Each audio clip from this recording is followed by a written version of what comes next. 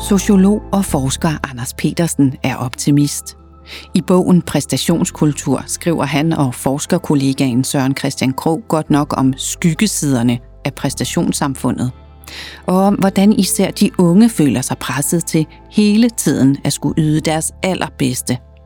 Men optimismen kommer til udtryk i linjerne, der handler om, hvordan de mener, sociale fællesskaber og særlige rum potentielt set kan modvirke noget af det pres, der fører til mistrivsel blandt børn og unge. Og i ordene om, at klubber måske kan gøre en forskel. Det tror de faktisk så meget på, at de i januar 2022 har taget hul på et projekt, hvor de sammen med fritidspædagoger vil forsøge at skabe det, som de kalder præstationsfrigørende rum. Det er frigørelse fra den type af præstation, som er dominerende i præstationskulturen. Fordi det er klubber, det handler om, tager jeg selvfølgelig også ud for at tale med en klubpædagog. Denne gang er det Rikke Stenbæk Andersen. Vi skaber jo en modkultur til præstationskulturen. Jeg hedder også Rikke, dog er efternavnet Bergqvist.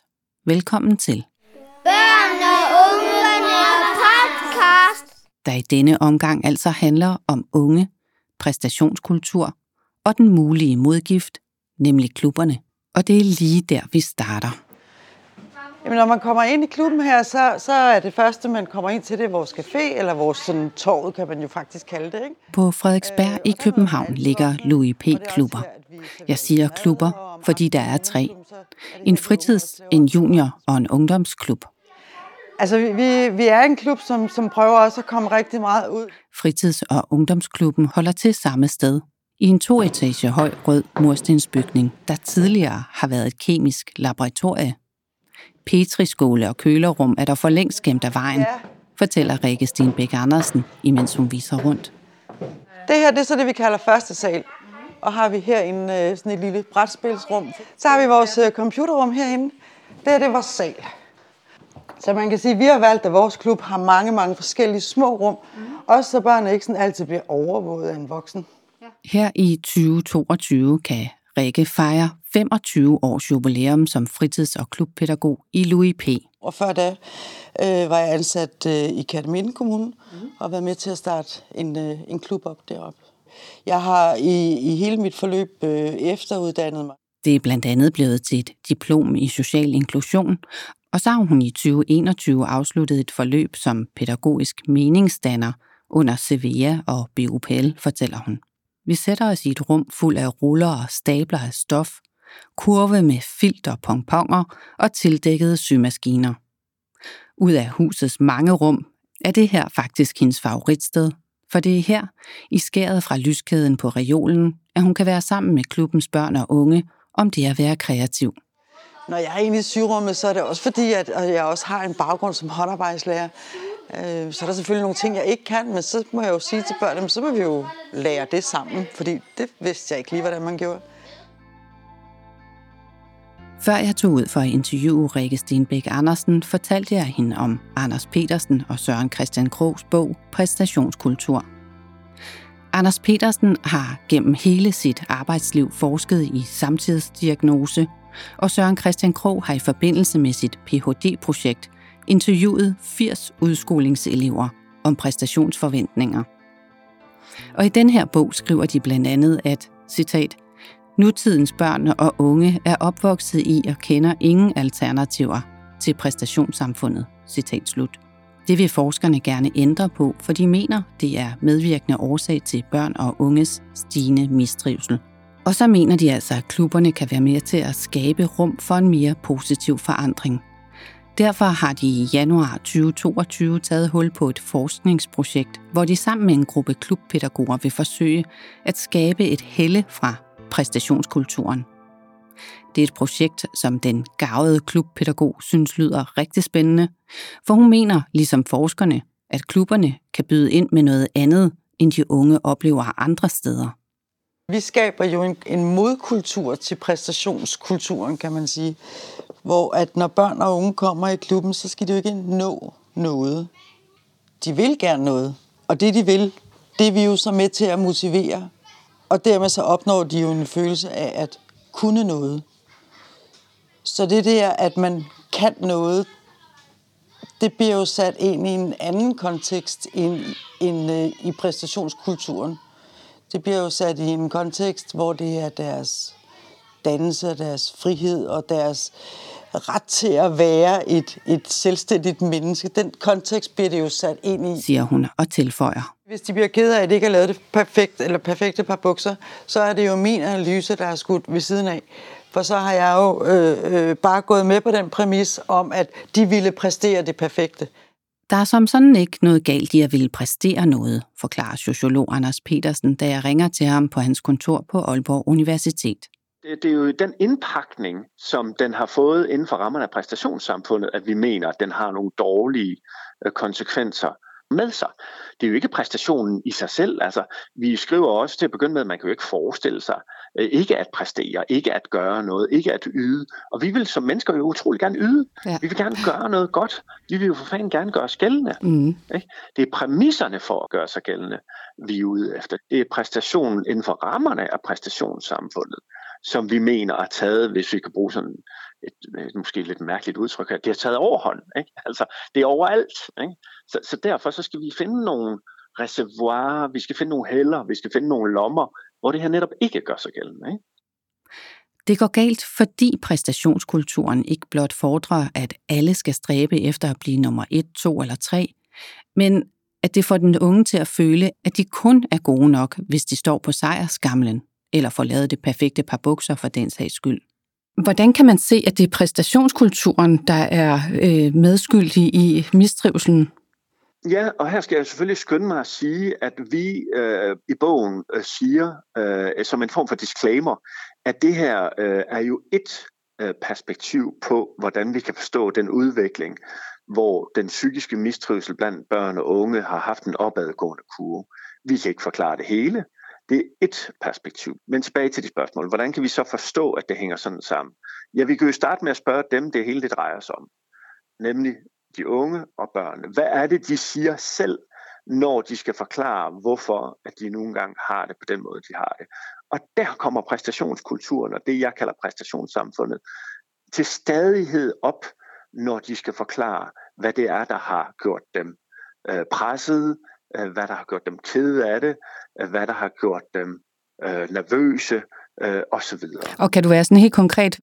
Jamen i bogen der bruger vi jo rigtig meget Søren Christian Kroghs egen Ph.D.-afhandling som et empirisk belæg for det, vi nogle gange siger. Og så hægter vi selvfølgelig hans data på alle mulige andre data, eksempelvis Børns Vilkår har lavet en masse undersøgelser på det her område, hvor de har snakket med de børn og unge, som blandt andet har ringet ind til børnetelefonen osv.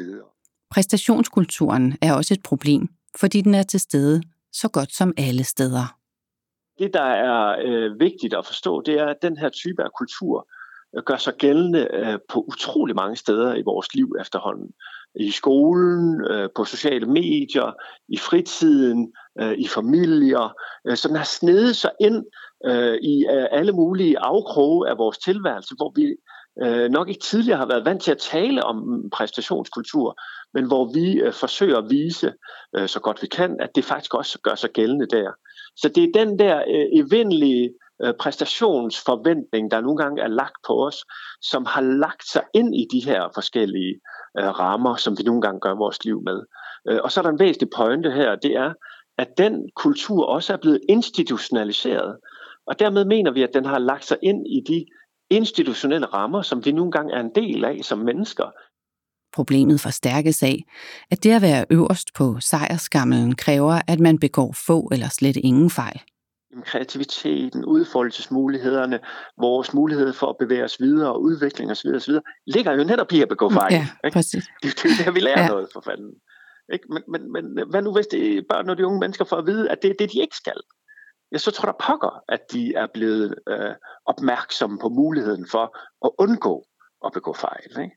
Altså, det er ikke vanskeligt at forstå fra deres perspektiv, absolut ikke. Tilbage i Louis P. Så spritter jeg lige hænderne af og tager en snøffel imens. Ja, endelig.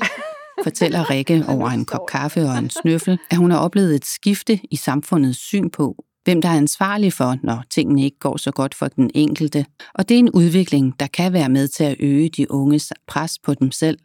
Man kan sige, da jeg var ung, og det er jo så meget længe siden, nogle børn de siger, det var i stenalderen, der var det samfundets skyld. Altså, det var det. Det var samfundets skyld, hvis jeg ikke kunne det, som jeg gerne ville. Så det var jo rigtig rart bare at kunne sige det. Og hvad brugte jeg meget af min folkeskoletid på at demonstrere mod den ene og den anden undervisningsminister, vi nedlagde skoler, vi besatte skoler. Det var samfundets skyld. Det er det jo ikke i dag. I dag, der er det den unge skyld, ikke? Du kunne også bare have gjort noget andet, så var det nok ikke gået så galt. Jamen det andet, det skal vi jo så være med til at konstruere, så at de ikke knækker halsen på det. Rikke Stenbæk Andersen mener, at hun kan være med til at hjælpe de unge ved for eksempel at spørge ind til, hvorfor de har sat sig de mål, de har. Og ved at vise dem, at der findes mange forskellige mål og veje dertil. Altså, det er jo ikke nødvendigvis din skyld, hvis du fejler i den her præstationskultur. Så kunne det jo måske være, at det var vejen hen til det mål, som var forkert. Eller som skulle have været noget andet. Eller som bare ikke var dig. De unge bruger meget klubben til at komme og sænke skuldrene, som hun siger. Og så bruger de nogle gange Rikke og hendes kollegaer til også at tale om alt fra konflikter med vennerne til diskussioner med forældrene om uddannelsesvalg osv. Hun mener, det er vigtigt både at støtte dem i deres proces og at motivere dem til at handle. Og så er der én ting, hun mener, man for alt i verden skal undgå at gøre. Så det værste, man kan gøre i mit optik, det er at give dem løsningerne.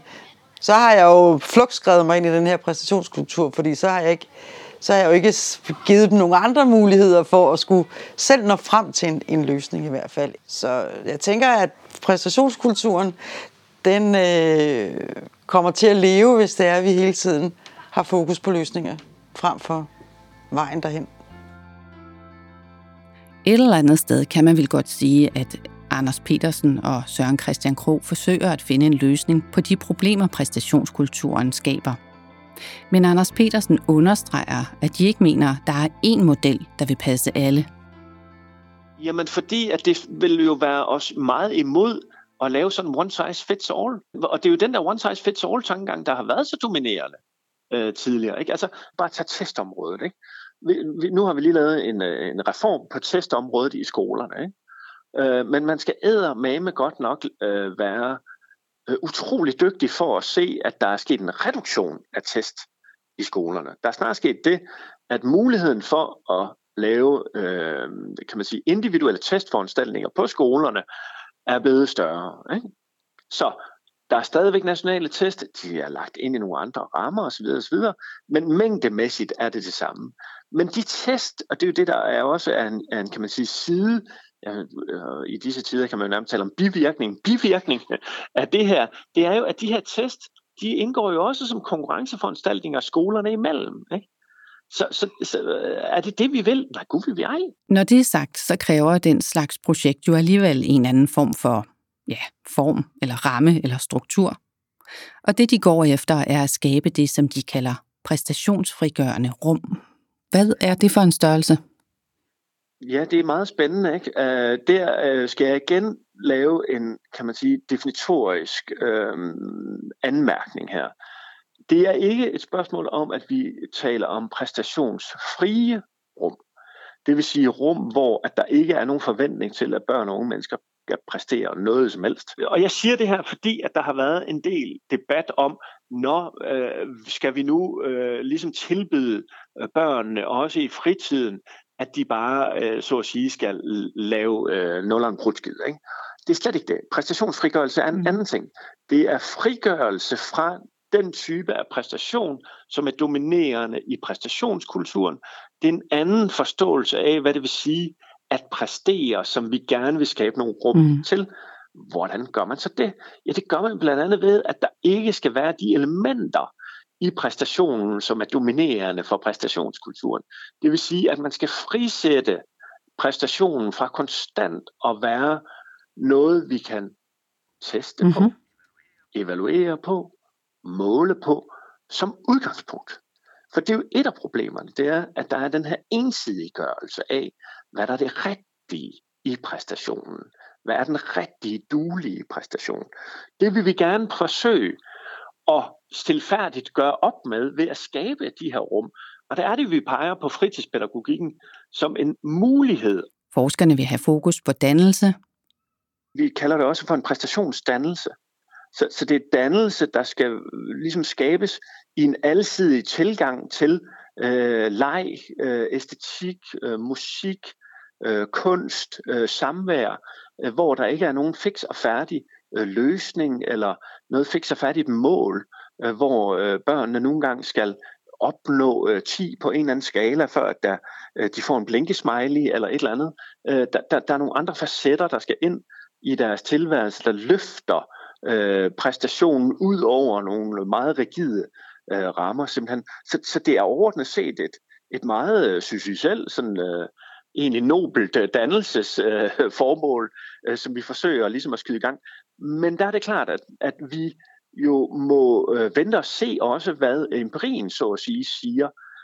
Hvad er det, de fritidspædagoger, som vi nogle gange skal samarbejde med, siger om det her projekt, synes om den her idé, mener, at de kan skabe det her inden for de rammer, de nogle gange har. Så det er jo meget eksplorativt endnu også. Altså vi undersøger helt vildt, og vil i hvert fald gerne undersøge helt vildt det her. Men tesen er simpelthen, at det kan være det her frisættende rum, der i højeste grad indgår som sådan et dannelsesprojekt, man kan kalde det en dannelsesrejse. Tankerne bag forskningen går rigtig godt i spænd med pædagogernes kernekompetencer. Rikke Stenbæk Andersen mener for eksempel, at en af hendes opgaver er at skabe mulighed for, at de unge kan ændre deres valg undervejs. Så de ikke sådan kun har målet for øje. Jeg mener, det er de rigeligt trænet i over i skolen, fordi der skal man nå side 1, 2 og 3, inden klokken ringer, og jeg skal altså gøre sådan og sådan, for ellers består jeg ikke med min eksamen. Men det behøver man ikke her. Her der kan man godt ændre sit mål. Her kan man godt ryge ud af nogle tangenter, hvis det er det, som giver mening for en.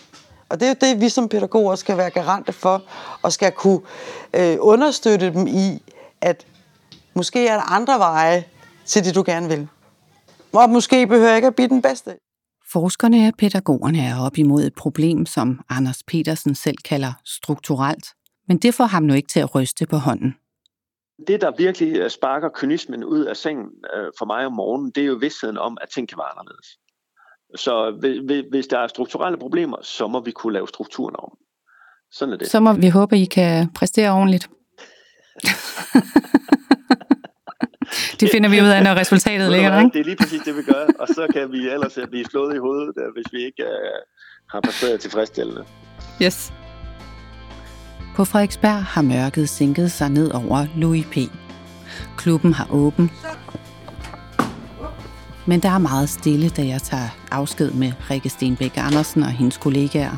Så måske får de voksne i dag en chance for ikke at skulle præstere deres bedste. Du har lyttet til Børn og Unge podcast. Forskningsprojektet, som vi har talt om i denne episode, gik altså i gang i januar 2022 og er sat til at slutte i 2024.